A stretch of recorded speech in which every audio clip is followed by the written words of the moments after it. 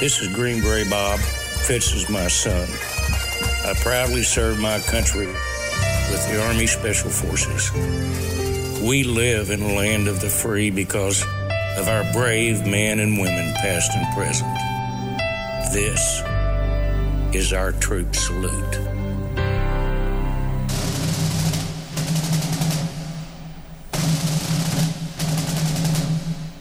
And Monday's Freedom is brought to you by the proud men and women who serve and who have served our nation. You know, every once in a while, I decide to sort of veer away from the salutes and requests that come in and just sort of do our own troop salute.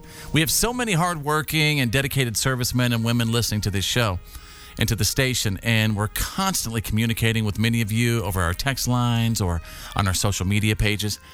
I received a message on my social media from today's troop, and she wanted to shout out all the hardworking people on the front lines of this COVID current crisis that we're all going through right now. And when I read her story, I decided that, she's someone who needs to be saluted as well. That's why today we salute Sergeant Alexis Marissa of the United States Army National Guard. Alexis is a full-time law enforcement officer and a sergeant in the National Guard when her nation needs her. In her role as law enforcement, Alexis says it's been a tough couple of weeks. The workload with this crisis, combined with recent losses of officers, has put a strain on her entire Blue family. But Alexis says, regardless of all of it, they're all out there 24/7, keeping us all safe as usual.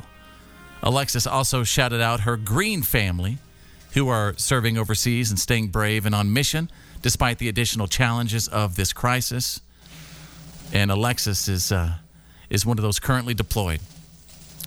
Alexis's man is also in the service, and he's currently deployed right now. And she's looking forward to his safe return in just a couple of months. So for keeping our streets safe at home and our state and nation secure in the Guard, today we salute Sergeant Alexis Marissa of the Army National Guard. And we live in the land of the free because of the brave.